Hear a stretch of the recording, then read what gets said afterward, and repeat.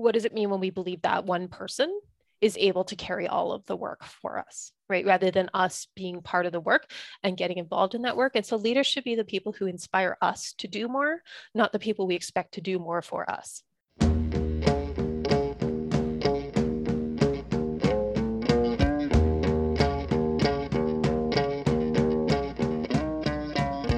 Forgotten Corner podcast would not exist without our listeners. If you enjoy the work we are doing on this show and would like to support further, please consider a donation through our Patreon account, patreon.com/Forgotten Corner Pod, or visit our website, forgottencornerpod.com. Welcome back to the Forgotten Corner podcast. We acknowledge that the Forgotten Corner occupies unceded Indigenous land. We acknowledge that the Blackfoot Confederacy never surrendered its land in the signing of Treaty 7, but agreed to share it. The Forgotten Corner sits on Treaty 7 and Treaty 4 territory, traditional lands of the Siksika, Kainai, Piikani, Stoney Nakoda, and Tsuut'ina, as well as the Cree, Sioux, and the Saulteaux bands of the Ojibwa peoples. We also honor and acknowledge that we are on the Métis Nation within Region 3. The Forgotten Corner is a proud member of the Harbinger Media Network, and if you'd like to check out other progressive podcasts such as this, we have a link that we provide always in our show notes, so go ahead and click on that. My name is Scott Schmidt. I'm the co-host here alongside my good friend and co-host Jeremy Appel. We are sans our producer and editor today, Mo Cranker, but we'll say hi because he'll still do all the work when we're done. We fired him. Yeah, that's right. Well, we better not, because that's pretty much, unless you plan on taking over his job, that's the end of the Forgotten Corner if you fire him. But Jeremy, how's it going, buddy? Good. Things are going pretty well. It's coming. Good. I mean, we're recording on Saturday as always, and today's the last day of voting for the Cargill, the company's latest offer. So if it gets turned down, I'm going to High River next week. But yeah, by the time you're listening, I'll either be in High River or I won't be. So I'm sure you won't say like specifically on air, but I thought about this the other day. I was like, like ratifying a deal, and like if the workers get what they like, then this is a good thing. I was like, Jeremy will be pissed because he can't go, it'll all end before he gets to go and do this exciting coverage of. So like, just as a journalist, is it like let's not pretend that we aren't happy when people can be signing a contract. I think there's like 20% money and whatnot added on and some other things. So if they're happy, they're happy. But I'm just asking you, as a journalist, do you have mixed feelings about if they sign a deal and you don't get to go do this? I mean, because I thought they were going on strike. That's what one of the labor studies professors I interviewed for my not my most recent piece, but previous one, was like, oh, they're going on. Like, once the company said they were locking workers out, he's like, there's no way this is getting resolved by December 6th. And it may get resolved by December 6th. Yeah. So I'm gonna have to give him a call and be like, why were you wrong? Explain yourself. But yeah, no, I mean, I was looking forward to going to the picket line. I have my Alberta Advantage. I always pay my union dues hat. So I was going to wear that. Fucking shill. Sorry. And, but you're not going to tell a balanced story like that, Jeremy. Yeah, I know. Well, I'm not going to tell a balanced story anyways. So, the hat. No, that was facetiousness. Obviously, I'm anti-balance. Anti-balance. You're an anti-balance activist. I am anti-balance activist in the world of journalism. So that's, like I was wondering, I mean, obviously, if something can get worked out and like I said, if the workers end up happy, then that's great. What we don't want is them taking something just to avoid a dispute. But nonetheless, just as a journalist, I know that something like that, those are experiences that last a lifetime, right? Like just covering things like that, being part of that would have been quite an experience. And like, that's the funny thing about, funny maybe, haha, but one of the strange things about being a journalist is some of the most memorable things you'll be a part of are things that maybe the world would be better if they didn't happen. right? Like yeah, that's very true. We're covering a lot of disaster and negativity, right? And sometimes like without saying that we like are out there trying to cause it. It's exciting sometimes to cover some of these crazy things that happen, and like you would be not human if you didn't admit that, right? So anyway, we have a kind of excited about today because I looked back, because we have like, this is like our 85th episode if you count them all as like the same thing, because we of course put them on our like whatever you call it, right? The podcast, if you look at it, it's all like episodes are numbered if we have a guest, but then we have just us, which is a different number, and then we have book club, and we have people that were on for part 2 or even part 3, and that got the same number freaking episode. So it's hard to know how many we have, but this is our 85th episode. You go back, our guest today was on our 6th episode all time, and I don't know if we gotten any better at this, but that was it seems like a lifetime ago, June of 2020.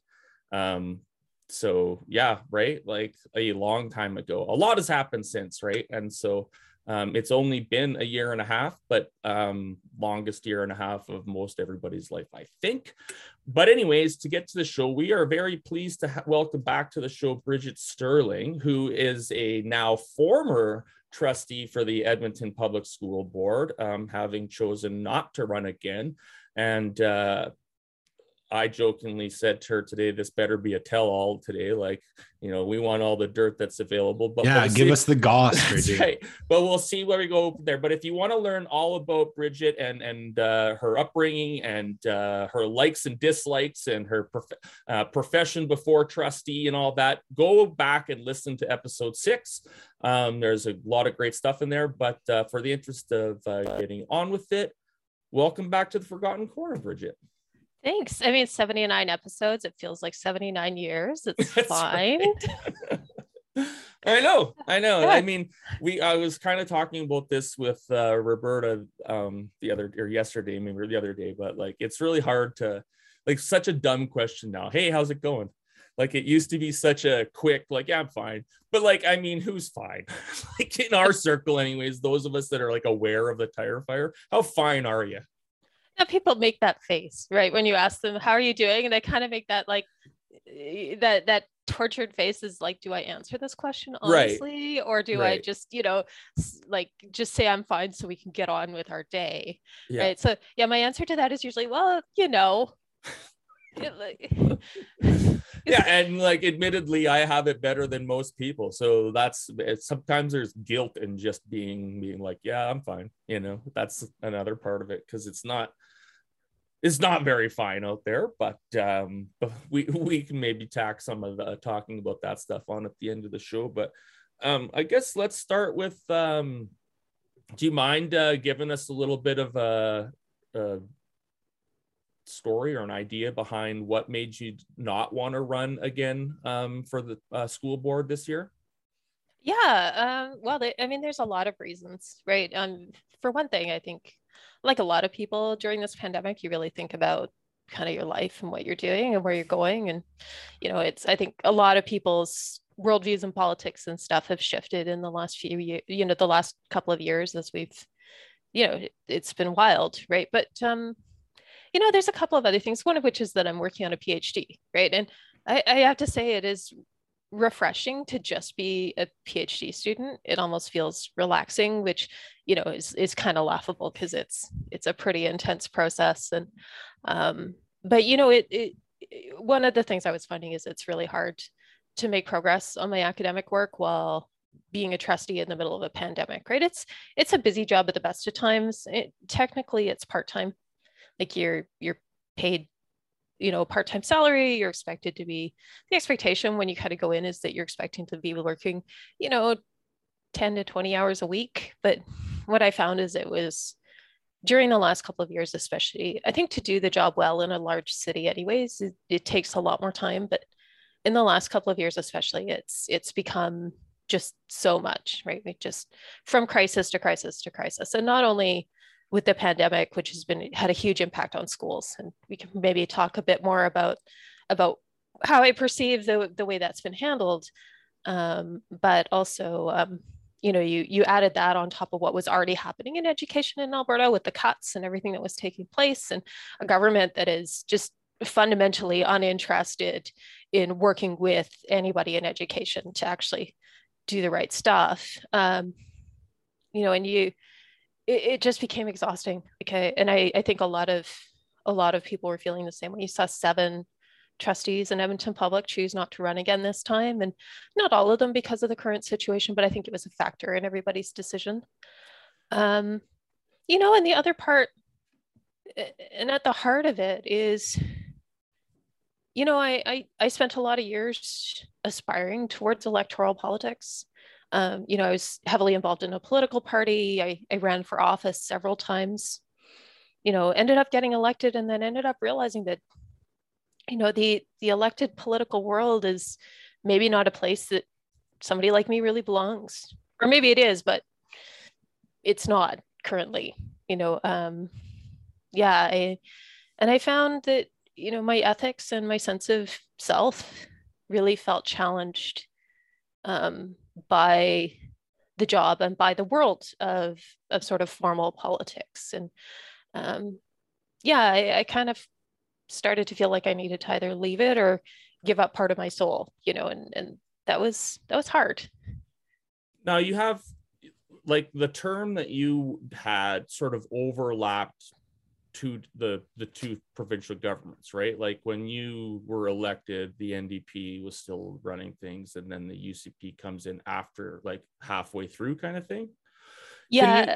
Right? Yeah, I was actually elected because Sarah Hoffman was elected as an MLA. Right, that's right. Yeah, that's right. Yeah. So So can we just talk do you know Sarah well? Yeah, Sarah's actually the person who originally recruited you? One of the people who originally encouraged me to run for the school board. I think Sarah really encouraged me to run. I've known Sarah for a number of years through politics. Yeah. Can you talk a little bit about just sort of what because I think we know that once the UCP came in, certainly the stress level heightened, and the number of sort of battles you felt that you were in. Can you just sort of talk about what that might have been like, that transition, and sort of where your mind was when you got into it, and sort of how their approach affected how you looked at it? Yeah, I mean, I think about, and in my first 4 years on the board, I came in a by-election. We had a government in power. They were pretty new in power, but that had a number of commitments to public education. And with, a number of the MLAs I knew personally, not that should shape everything, but, when you have personal relationships, and when you have elected officials who come from, in a lot of ways, the world that you're coming from, right? So we had a minister of education who was formerly a teacher, and actually formerly my teacher. He was my grade 9 science teacher in David Egan, right? So you have these longtime people who've been really passionate about public education issues who are in government. That said, they weren't perfect on public education issues. There were a number of decisions that, I think some of them I really strongly disagreed with. But what we did have was a respectful working relationship all the way through, right? So I never felt that, even when there were decisions I disagreed with, I didn't feel that there was a hostile relationship between trustees and government, right? That there was inevitably there's conflict, and obviously those things can fall out on political lines, and some more conservative communities may have felt a little differently, but I think in most situations you had a government that wanted to work with people in education, and it fundamentally wanted to do good things for kids. So we went from that to a government that, even before they were elected, was clearly hostile, right? So you looked through their platform, you looked at all their documents, and during the election campaign, I felt a little bit like Cassandra, right? You're trying to warn people about the disaster that's coming, because I had actually spent time digging into and looking at the platform, and then at all kinds of surrounding documents and patterns and trends of what was going on. And so here I am, I'm out there, I'm saying, this is bad, this is what is coming. And people are like, oh, it'll be fine. They're going to be fine, right? it's going to be okay. They're not really going to do that stuff. That's just for their base. And then they came in and they started doing every single thing that they said they were going to do. I mean, they are who we thought they were, right? Yeah. And I mean, there's part of me that when Jason Kenney says promises made, promises kept. Yeah, in a lot of ways it's true. And they're kind of terrifying things that got promised, right? So it was really hard because right off the bat, it was, we're here to go to war with you, right? And I have never, and colleagues I've talked to who were in trusteeship well before the NDP was elected, who were used to dealing with the old PC government. I've never seen this kind of approach. And they hadn't either. This incredibly hostile, threatening, bullying, intimidating, using punitive audits, threatening to fire school boards if they didn't toe the line, even uglier behind the scenes, right? And so just a really, as you saw the public battles, but the communications behind the scenes, like deeply disrespectful. Tell us a bit more about those communications behind the scenes. Well, I mean, and I wasn't part of all of them, and I have to be a bit careful because I still need to respect some confidentiality things. But I would say that the communications were super disrespectful, right? That there was things said like don't you dare do that, right? You look at what happened with CBE, Calgary Board of Education, and the fact that the audit was announced. So they had a second audit announced of all of their finances. And it was shortly after, I mean, David Egan had done a major audit of CBE already. And then a year later, entirely punitively, in my opinion, Adriana LaGrange decides to audit the CBE. And it was clearly a ploy to shape what was going on in that board, and an attack on the school board through this use of an audit, which ties up massive amounts of time and resources and money. And it's terrifying for trustees because it can then be used as a way to, like, the threat is that we could remove your board at any point. It's coercion, right? Yeah, like, it is coercion. Exactly. It's the use of an administrative process, right, yeah. Jeremy? Like when we were talking about part 3 in the book, it's like this is the same tactic. It's just coercion of like, what we could do if you don't comply. And but they love to do politically motivated audits, right? From the supervised consumption site in Lethbridge to the Calgary Board of Education to environmentalist charities, right? Like that is a huge weapon in their arsenal. And that goes back to when Kenney was a minister in Harper's government. They did the same thing. Well, we got threatened with one too. We got threatened with one too, right? So what did you do to avoid it? So we got, and we actually had to do some.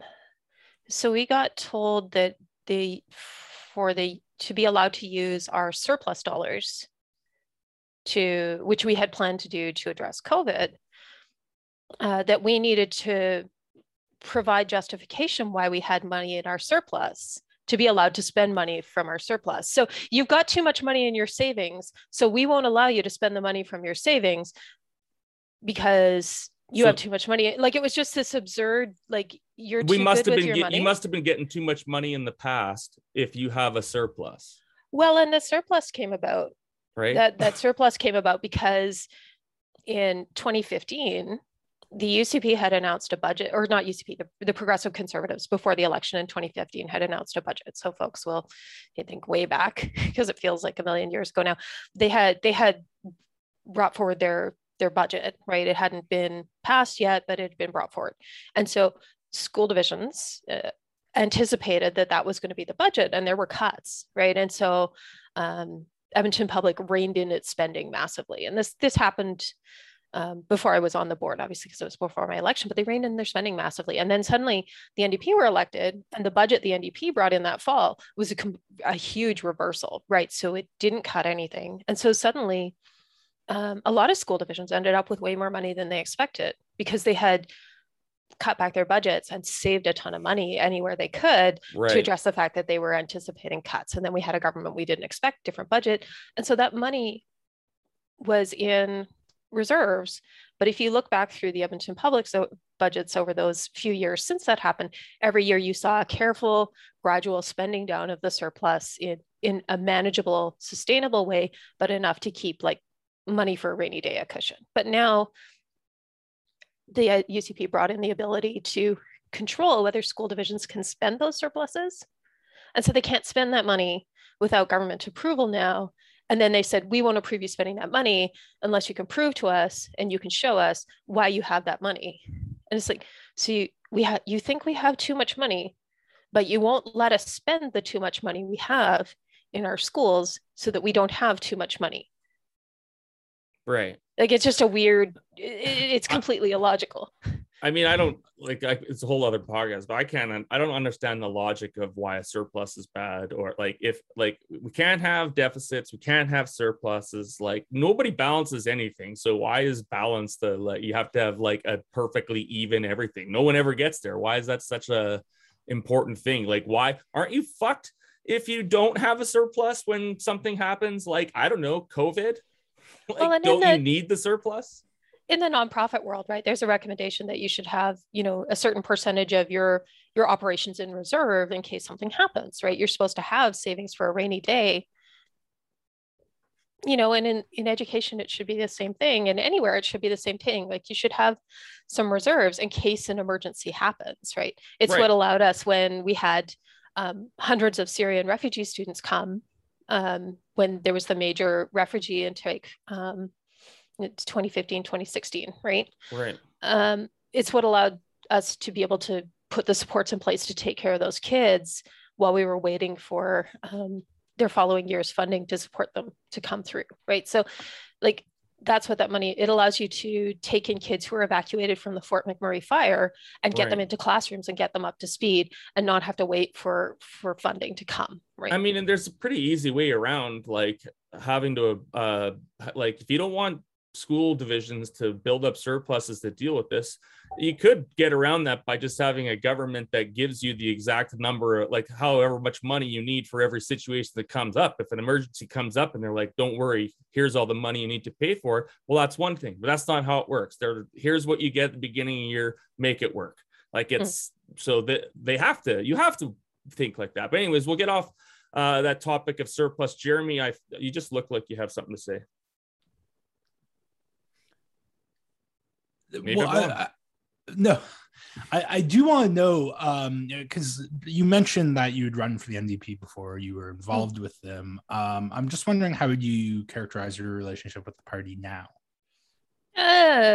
Distant. I ran for them in 2008 and 2012. I was a constituency president for quite a number of years. Which riding? I was for Gold Bar, Edmonton Gold Bar. Who's the MLA? Marlon Schmidt. Yeah, and Marlon's still a friend. I knew Marlon before he was ever the candidate, right? And I have a lot of respect for him personally. He's a smart, caring person who works really hard. Yeah, it's a great name.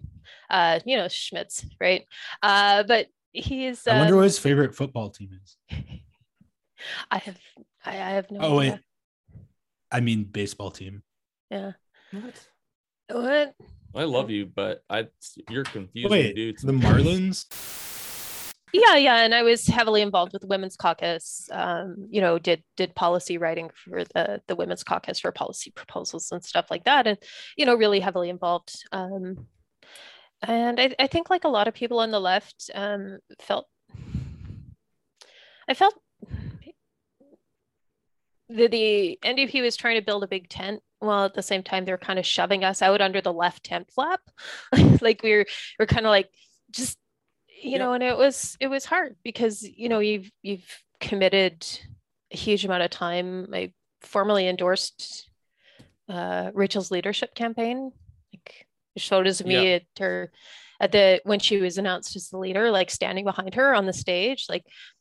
And so to see what's happened with the party feels really hard, right? Because there was a space for conversations about oil and gas and pipelines, right? Like, there was a space within the party for there to be these conversations, but now we can't have them. We can't talk about that anymore. We can't do that. And I've just walked away. Like, the last straw for me was the David decision. Suzuki. No, it was Okay. it was before that. It was the decision. You'd already given up on that. That's it right. It was the decision to put money into a pipeline and to pull out of the federal climate plan when Rachel got angry and pulled Alberta out of the federal climate plan and opposed clean fuel standards. Like that decision to we're angry at you over oil and gas, so therefore we are going to pull out of participating in national action on climate change. Like that was, which is the bare minimum. Yeah, I mean, it's not like not even enough, but the decision to do that, and I that's when I stopped my monthly donations. I walked away. Like I just can't do it anymore. I feel the same way about this party quite a bit, right? Like they kind of acted as if they knew they were this accidental government, right? They kind of like got in and they were like, okay, now we want to stay in, and now we want to, like, they started to kind of like, how can we get these people on the other side to come over to our side? One, let's do some things that they like and champion oil and gas, and we'll act like we're the big, like we're basically the same as the conservative parties in that manner. And then like anyone that's a little too far left, if you guys could get the hell out of here and shut up, because you're wrecking our chances of getting these people to vote for us. And then they just became a different, like that they, like they still want us to vote for them. They just know we're not going to vote for anyone else. You'll vote for them for sure. That's what I'm saying. Like anyone that's on the left, you're going to vote for the NDP no matter what. That's their mindset, and they're still going to try to get that other, like they think, they're just acting like a political party is all. Like I'm not giving them a pass on it. I'm just saying that we're just watching, like we knew when they won in 2015 that they were going to govern from the center. I mean, you just knew that they were going to do all kinds of basically be the progressive conservatives with a different name in a lot of ways. We knew that. And they went and did that. But when you look at conservative parties, right? Like if you look at the UCP, for example, it finds room for its right flank within the party, right? Like it continues to keep a space for those people. Yep. Whereas the NDP kind of didn't really want to find a way to continue to make a space for the left of the party, many of whom were people who worked really hard to get them elected in 2015. And I think, and it was really hard, and it was really heartbreaking. You see people that you've known for years, some of whom you knew in activist communities long before they were ever candidates, and you kind of watched politics eat their brains. It was really disillusioning, and in a lot of ways it was really hurtful. Like there were people who stopped talking to me. There were people who, and it, I guess it just, it's really hard. And I just walked away. I feel like that's been our country's history, right? Like being that we came from sort of like we've had some fascistic roots in our country. I think like the far right's always had a place, right? Always been given a place at the table, especially in this province. The far left has never been given a place, right? Like you're basically like, as soon as you get, an inch too far left or whatever, past like, hey, we should all get vacation or some shit, you're basically a communist, and communism is the worst possible goddamn thing that's ever existed, and yada yada yada. I just think that if you look at it's typical, I guess. And the NDP, again, it was sort of that. I can understand like this. I've talked to a lot of people on the far left who are just extremely disillusioned, because it felt like this was the chance to actually have a voice at the table. And in Alberta, of all places, it was like maybe too good to be true. And it was a little too good to be true, I think, at some times. Was just to revert back to your own story a little bit, sorry for the redundancy there. But if you, hypotheticals are hard, but had COVID not arrived, do you think you could have kept going? Like was the motivation to fight the battles with the UCP still there? Like, was COVID kind of like a straw that broke the camel's back kind of thing? Like, is it hard to imagine, but do you have a guess? Yeah, I mean, I would say that probably by the fall of 2019, like you're always, every time you're coming up within a couple of years of an election as someone in electoral politics, you always have to start to think like, am I going to do this again? Am I not going to do this again? Right. And so definitely like I was in a contemplative stage, and then we saw the election of the UCP happen. And for the first bit, I mean, for the first few months, we weren't in COVID. So I don't know. Like, I don't know what it would have been like to face down this curriculum battle, for example, if we would have been able to actually like gather in mass and do the things that we might want to do in terms of direct action or things like that, right? The kind of organizing, it's really hard to do when people are really atomized during the pandemic, especially when everything was shut down, right? Like we were all in our houses by ourselves, really kind of scattered. So I don't know. I mean, because some of the things that made this last couple of years hard and exhausting in my personal life wouldn't have happened without COVID, right? Which, lost family members, right? These different things that took place. So it's really like, it's hard to imagine what could have been, and it might've been that I would have decided that it was important to go and focus on my PhD anyhow. It's really hard because being on a school board particularly constrains your political speech in a lot of ways too, that makes it hard to do the criticism of government that you might want to do. So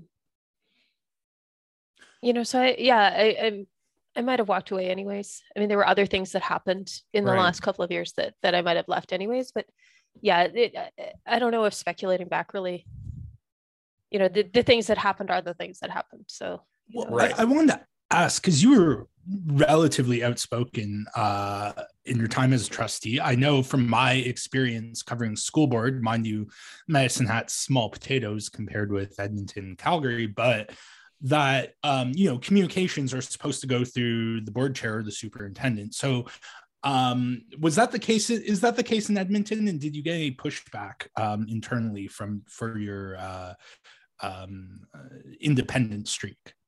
Yeah, I mean, I would say that's probably a factor in why I was vice chair and then never became chair, is that I'm probably too politically opinionated for, the board chair has to speak on behalf of the whole board. There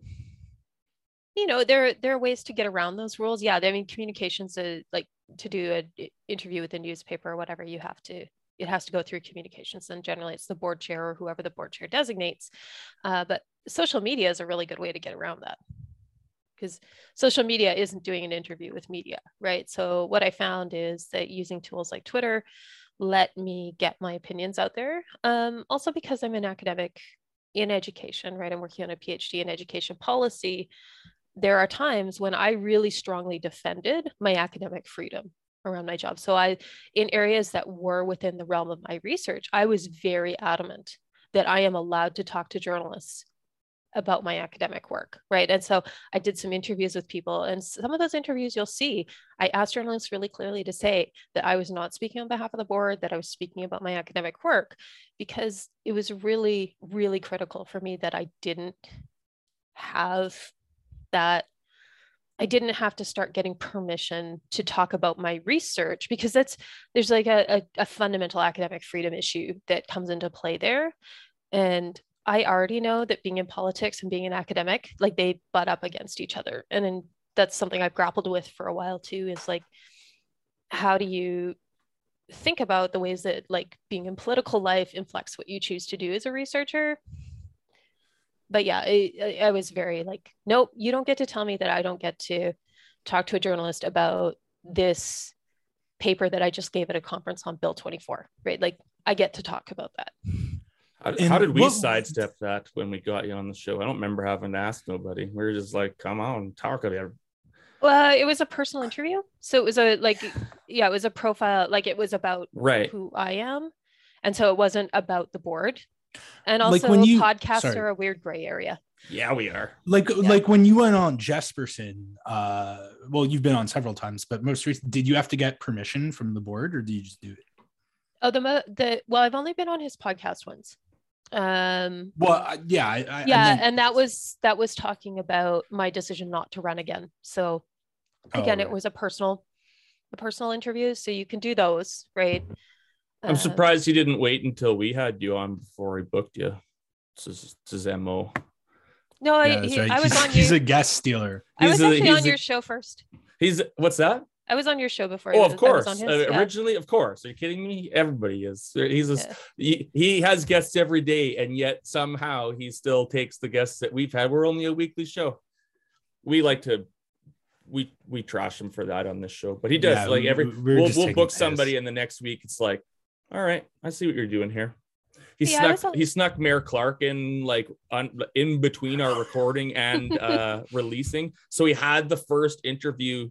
Recorded interview in her career as the mayor, and he slid in before we could release it. So also speaking of we got to ask him about that. Yeah, speaking of Ryan Jesperson, to any of our listeners, stop any attempts to try to get us on his show. He's never gonna let Jeremy and I on air in that show. Are you fucking kidding me? Like, never. Every once in a while, somebody will be like, Ryan, get Schmitzy Says on your show, and he won't even fucking reply. And I'm like, yeah, I wouldn't either. I mean, you could try. In fact, I would encourage listeners to try and get us on a show. What's he afraid of? Well, what are we going to talk about? I know what he'd be afraid of. I just don't know what the he can't handle the truth. No, but he doesn't want that show to be his last show.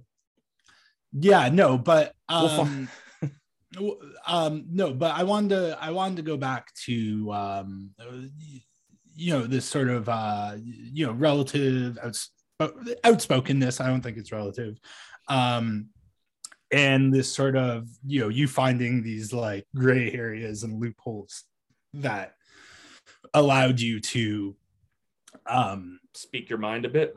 Yeah, exactly. Speak your mind a bit. What did Trisha Estabrooks make of that? What was your relationship with her like? I would say that. Who is the board chair, by the way, for our listeners not in Edmonton? Yeah, Trisha and I have had a really complicated relationship, and some of it is around stuff that I can't talk about. There are things that have to remain confidential even after you leave. But no, I mean, I think. I mean, part of it is, I think Trisha and I fundamentally approach issues in a different way. And I think some of that's shaped by her years as a journalist, right, for the CBC, and that sometimes I know she was a journalist. Yeah, that's her background. And I think that shapes how people approach issues. Explains a lot. In a different way. And I see that really commonly in a lot of people who are journalists who go into politics. Is there's this taking the sort of idea of both sides that comes from sort of conventional journalism training, and people tend to bring that into their politics, right? So you get an interesting, I think it's unsurprising that most journalists who go into federal politics end up running for the Liberals, right? It tends to sort of breed a particular kind of very centrist politics that thinks about what is the thing that constituents tell me on each side of this issue, and not coming from a place which I think is where I come from, which is a different ideological position. And let's not pretend that centrism isn't an ideological position. I'm tired of that nonsense. It is an ideological position. It's just the neoliberalism. Yeah, neoliberalism is the water we swim in, and so that's it's we don't notice it we don't notice air. Right? I think it should be illegal for journalists to run for office. Yeah, so I come from an ideological position on the left. I have a different idea. My politics are shaped by humanity. Personal, humanity, and in in particular, I'll say like a lot of my politics are shaped by some political theory about ethics of care and relationality, right? So I think that like a lot of my politics come from a really profound ethical stance and position on the world about who we should be as a society, how we should treat each other in the world, right? And that's where politics come from, right? Is that they're kind of social relation, right? Politics are a social relation. And, you know, and one of my beliefs as part of that is that we shape a lot of our politics right now around a particular kind of social relation, which is economy, right? The economy is, you know, as much as economists like to pretend it's this thing that exists outside of people, economics is a social science. And that means that it's about people, and economic relations are a kind of social relation, right? They're one of the ways that we interact with other people. But why is that the social relationship, the relation that we make the heart of every single political decision? I've gotten way off track here, but like, no, it really profoundly bothers me that we make all of our political decisions around what is best for this one particular narrow area, which is the economy, which is about financial relationships between humans, and often really, really toxic and broken financial relationships, right? You should all read then, my column this week. Yeah. And so very much fuck that shit. Anyway, go ahead. Yeah. So we don't make our decisions around like, what are the other things that allow us to care for one another as full human beings in a society, right? And so, you know, and when your economic relations in particular, the economic relations of capitalism, right, which are the economic relations of power and control in a lot of ways, right? Then when you shape all of your political decisions through that lens, it leads to some really, it leads to all the stuff we see in politics, right? I have kind of a two-part question for you. And the first part I want to say like, if you haven't thought about this, I apologize if I put this in your head. Two, I just want like, basically, we need lots of, like, we all understand that some of these fights need to be had, right? And we understand that we need certain people to fight these fights. And every time, whenever, like, I personally like take a break from writing or doing the podcast, or whatever, there's a sense of guilt sometimes because I feel like I should be fighting the fight. And I want to ask you, was there any sense of that when you decided to stop or to not run for Edmonton School Board? Like, did you feel like a part of you saying like, I need to be there because of what I bring for the fight? And my second part of the question is, are there ways that you plan to sort of keep, maybe activism or keep advocating for whether it be public education or anything else as you go forward? Yeah, and I think for the second part of that question, I think that actually being out of being a trustee allows me to do some of those things better, will allow me to do some of those things better, because I won't be dealing with the constraints, right? The first part, yeah, I mean, I did, and it wasn't helped by the fact that a lot of people were really dismayed when I said I wasn't running again, right? You know, what are we going to do? You know, you can't leave. You can't leave us. We need you. Yeah, and actually, I think it comes from a really messed up idea of how we do politics, right? And it's like how it makes me think about like the great man idea in history, right? When we talk about history and we have this idea of like singular heroes who change the world, but that's not actually how it works. Like one person doesn't do it. And I think it's actually really bad for us to put all of our political faith in individual people, right? Like I have a deep admiration for Janice Irwin. I've known her for years. She's a phenomenal person. And I both feel that admiration for her, and I also feel the worry in how much weight actually people across this whole province put on her to be this great hero, right? And I see that, and I worry about how that, first of all, how that affects her, but also what does it do to us when we think that one elected official is going to be able to fix things for us, right? And if we expect them to do it for us, what are we not doing for ourselves, right? What are we not doing for ourselves and for our communities? And right, leaders can be great because they can inspire us to do things, But what we've come to, and it's partly, again, back to this like really individualized idea of who we are, right? That we live in right now, is that we're all individuals who act independently. You know, what does it mean when we believe that one person is able to carry all of the work for us, right? Rather than us being part of the work and getting involved in that work. And so leaders should be the people who inspire us to do more, not the people we expect to do more for us. And so it's a great point. Yeah. So actually it's really grinding. It's really grinding to have people expect you to save them.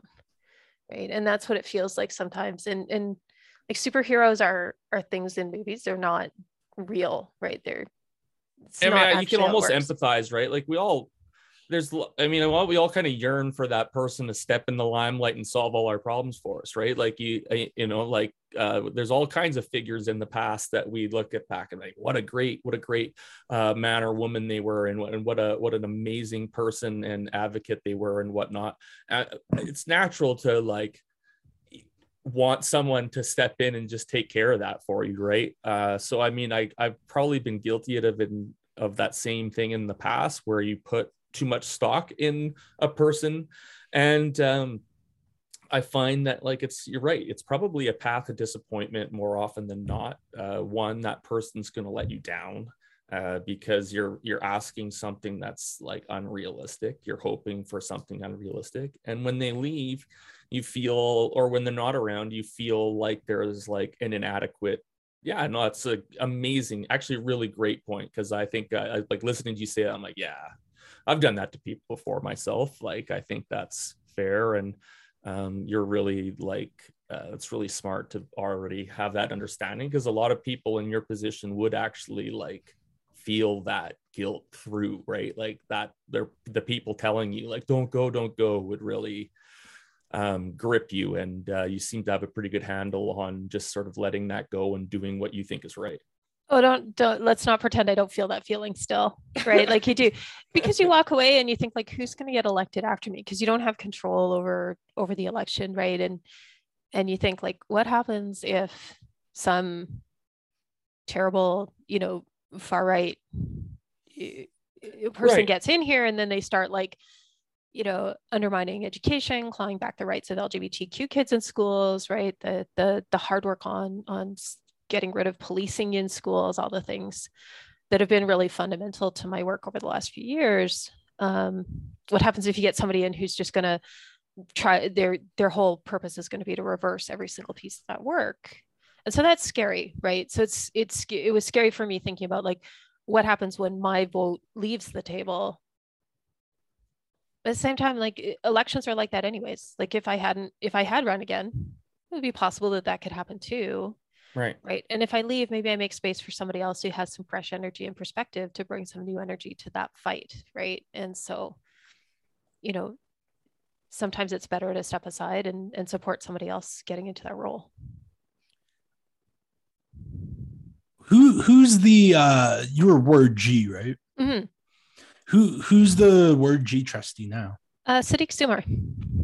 Is he good? Yeah, he seems cool. Yeah, we had coffee a couple weeks ago. I went and sat outside at Cafe Bicyclette because they've got this super cool heated patio.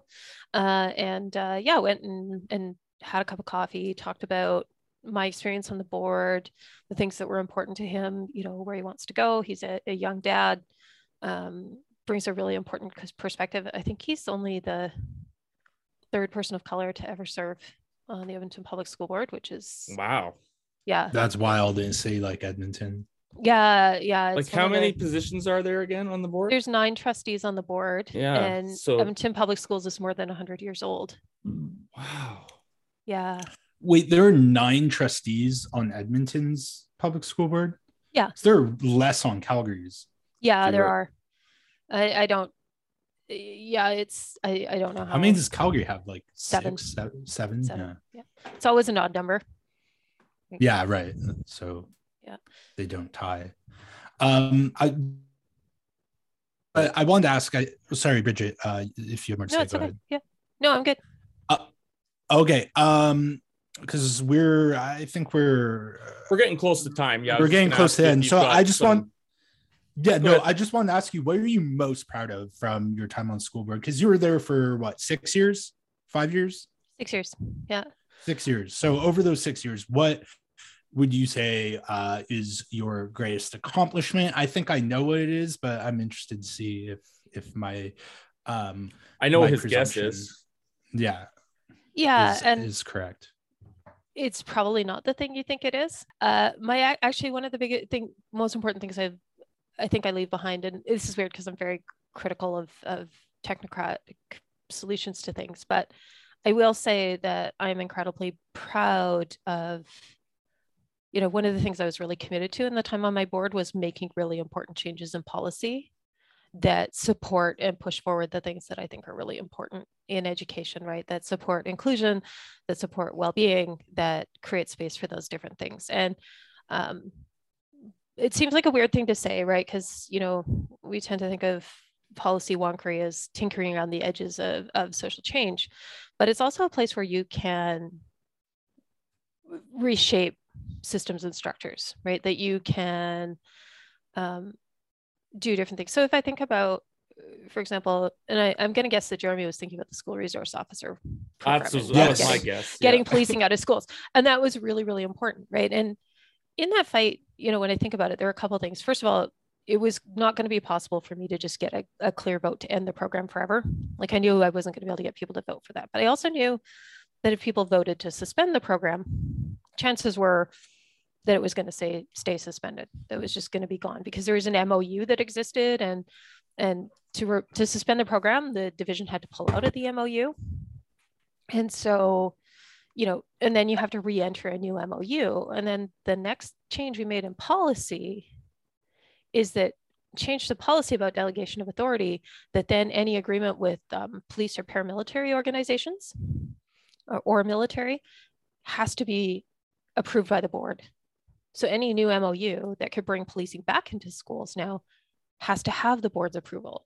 So the board never voted to take police out, but now the board will have to vote to bring police back in, right? And so these are the things you can do through policy, right? They can actually do really important things. But more than that, there was a work around safe and inclusive schools that we created this umbrella policy at the start of my term, and we created this framework for safe and inclusive schools that has continued to shape a whole bunch of really critical policies. So it allowed us to take the SOGI policy, which was already like a groundbreaking policy when it was brought in by Edmonton Public Schools, and expand it. So now not only does it protect sexually and gender diverse students, but now it also protects staff, it protects families, it protects all of those people around schools, right? It allowed us to fundamentally reshape our thinking around the First Nations, Métis, and Inuit education policy that talks about things like colonialism in school board policy, right? To create an anti-racism policy, which, while not perfect, it talks about systemic racism. It talks about, these different pieces of things in education policy, which is really critical in opening the door to continue to push that conversation further, right? And so leaving behind that body of policy, is it radical revolutionary change? No. Do I want to see radical revolutionary change? Yes. But it opens the door for some really, really key conversations that we need to be having in education. And when I think about what I'm leaving behind, that's probably the most permanent legacy of what I've done. And those things can stand and last for a really long time. And in a couple of years, they'll be out of date and people have to push it further, and that's okay, right? But we moved it far enough that we can continue to move that on in the future. I got a couple. That's not as fun as, it's not as ousting the cops. Yeah, which was, let's be fun. really clear. I think it was good to get cops out of schools. Yeah. I got a couple quick ones before we let you go. Maybe aside from whatever pandemic waves bring to the Edmonton public schools, what do you think is the sort of the biggest thing facing the board as it moves forward, and why is it curriculum?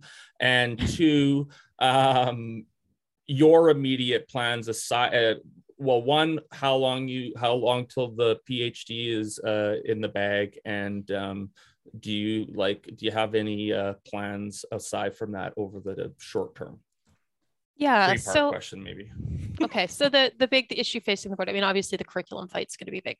Right. And where that goes next is that, this year with the pilot year, school boards were able to refuse it. But under provincial law, once the curriculum is implemented, any accredited school, whether that's public, charter, or private, can't refuse to use it. Right? That you have really strict rules. Well, you can refuse to use it, but then you don't get funded, right? Then you're, right. And if you're a public school board, you're risking having your board fired. So where that's going to go, and they're charging ahead with the next stages of curriculum. So this year is the pilot year for K-6. Next year, they're planning on piloting grade 7 to 9. They're planning on piloting junior high next year. To who? Who's piloting K-6 now? There are a handful of literal handful, not literal. Yeah, handful, we're talking like 3 or something, right? Yeah, wait, you can put the schools in their hands? I can hear Roberta listening to me say that when I say literally. Are these literally schools for ants? Well, and then and most of them aren't piloting the full curriculum, which is a problem too when you're talking about an elementary curriculum, because normally in elementary school, right, you're not teaching one subject, right? It's all integrated. That's how elementary schools work, right? You're in one classroom, there's cross-curricular linkages. That's how it works, right? And I'm not a curriculum expert, so if you want to hear more about this, you should interview Carla, but which I know you guys have done before. Who is your PhD supervisor? She is my PhD supervisor. Shout out to Carla Peck, friend of the show. Yep, she's amazing. Dr. Carla Peck. I mean, come on, let's respect Risty. Anyways. So incredibly grateful to be amazing. working with her. But so that's going to be a big fight, right? Because and how is it going to be implemented when people have a pilot? I mean, it's going to be a mess. Like next year is going to be really messy, and I don't know what's going to happen. What I'd love to see is like broad-based resistance, because again, you can fire one school board, but you can't fire all of them, right? Like if everybody just refused it once. Yeah. I mean, the issue though is that school boards are refusing to pilot it, but they have to use it, right? Like that's what she's saying. So, like if you refused it, you're now, like if you did refuse it, you'd be risking like losing your funding, your board being fired. But if 60 divisions say we're not doing it, what are you going to do?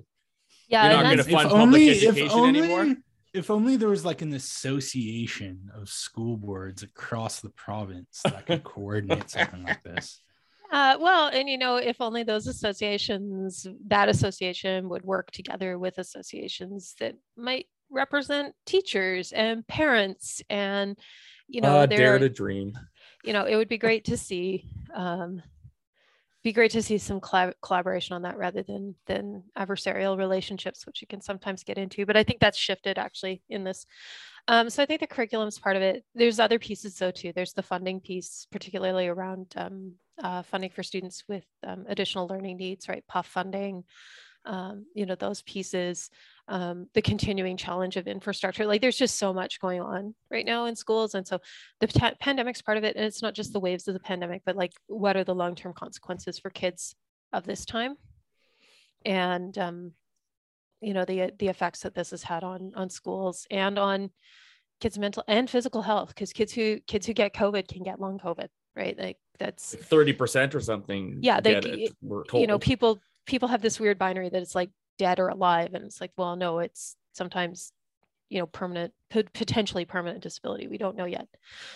So that's what I see coming for the board. It's not going to be an easy time for trustees. I really admire anyone who stepped up to run this time, because, when I came in 2015, it was a pretty optimistic picture. I think now when people are coming in, they know they're in for a pretty rough ride. The next part. What's left on the PhD? Oh, you asked me. Don't ever ask someone doing a PhD how long they have to finish. Long they have left in their PhD. I'm sorry. I only have the experience of trying the one time. Yeah, no, sorry. Did Stupid people like us don't know the process. Has Roberta not? Did Roberta not teach you this when she was doing hers? I probably forgot. Like, she scolds me so many times. Like, Yeah. I probably forgot the time that I was like, how much longer is this gonna friggin' take? No, I will say though, like since I left the school board, everything's like I feel like it's moving, which is great, right? Like I'm finally finished the first draft of my candidacy paper, and I expect it's going to come back covered in Red ink notes in red ink from Carla any moment now. But that's the process, right? So I'm hoping to complete my candidacy and first bit of the new year, and then I'll be on to ethics approvals and doing my actual research, and then I got to write a dissertation, and I got to I want to wrap that all up by a couple of weeks for sure. I want to wrap that all up by 2023. So it's going to be a while, but it having the weight of the school board off my mind has opened up so much space for me intellectually and in my work, and my research is on a lot of the stuff that I've been fighting for as a trustee. Like, it's in those same areas, so it feels like a continuity. But the level of creativity I've felt in the last few weeks has been remarkable. So I don't know what's going to happen after that. And it's a weird time in academia where you don't know, like, academic jobs are hard to get these days. Mm-hmm. I'm not married to the idea of being an academic. I would love that. I would love to be able to do that. But if I end up working in government or working in the policy world somewhere, so be it. There's lots of opportunities for people with educational policy PhDs, lots of things I can do. And I bring a kind of a distinct background because, you don't get a lot of people who do trusteeship early in life. Most people do it after they retire. Right. So I think that's what happens after that.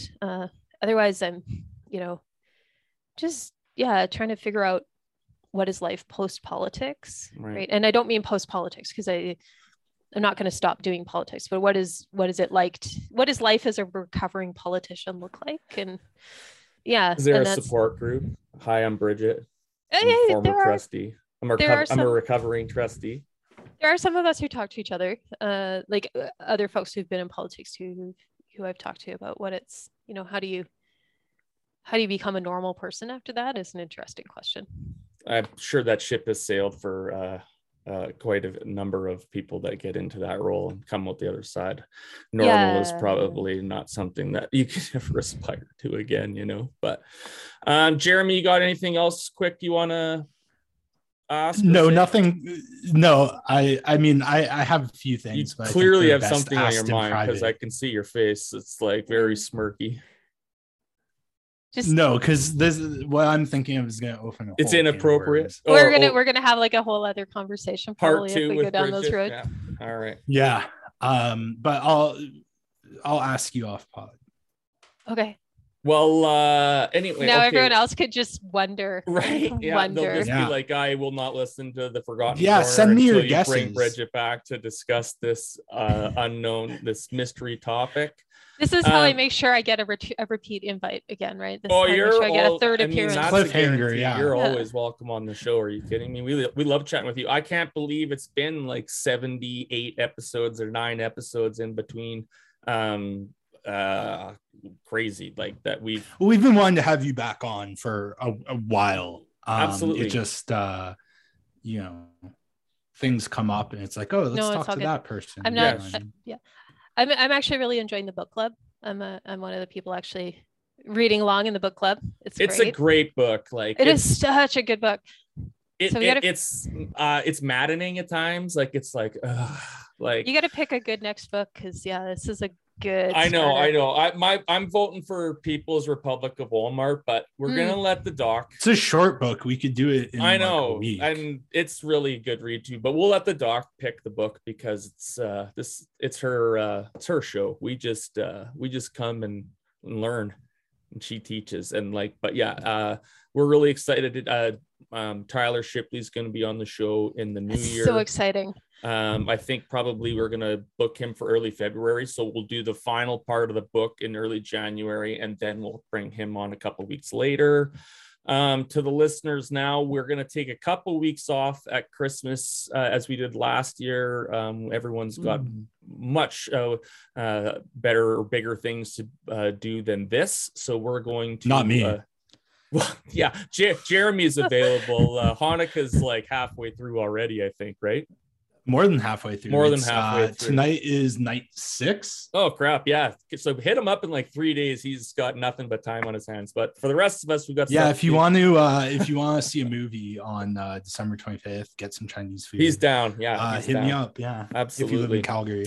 So, but we will have an episode next week still, one more before our break. Then we're going to take a couple off into the new year. And when we come back in the new year, we'll be back with some book club, the final part of the book club. But Bridget, thank you so much for coming. You're always welcome on the show. We're really glad to be able to get a little insight after you left the board behind and catch up with you a bit. Awesome. Thanks, guys. It's always good to get to chat with you. We shall have great her. to see you, Bridget. We will bring her back. Don't you worry, folks. Now it's time in the show where we say thank you to those of our patrons who go way above and beyond anything we could ever hope for.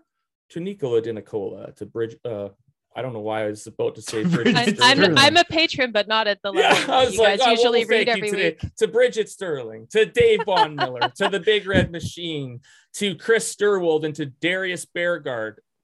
And that's all of them, right? Yeah, that's the top tier. Anyways, thanks you guys. Nicola. You guys are amazing. Merry Christmas, Happy Hanukkah, Happy. Did you say Happy Kwanzaa? I don't know what's the. I think it's Kwanzaa's a celebratory holiday. I think. But do you say happy, or is there like a specific, like if you don't say it correctly, like all the conservative? Well, no, I'm just thinking of like Yom Kippur when when Casey Naidoo was like, congratulations. Congratulations on repenting. What was the MLA that did that? That was Naidoo. Oh my God! That's like wishing people like a happy, Good Friday. Like, that's not. Not a happy. Is Good Friday not happy? No. I mean, I guess it depends. It's fine if you're happy about the day off. Yeah. All right, I just got myself canceled. All right, we love you guys.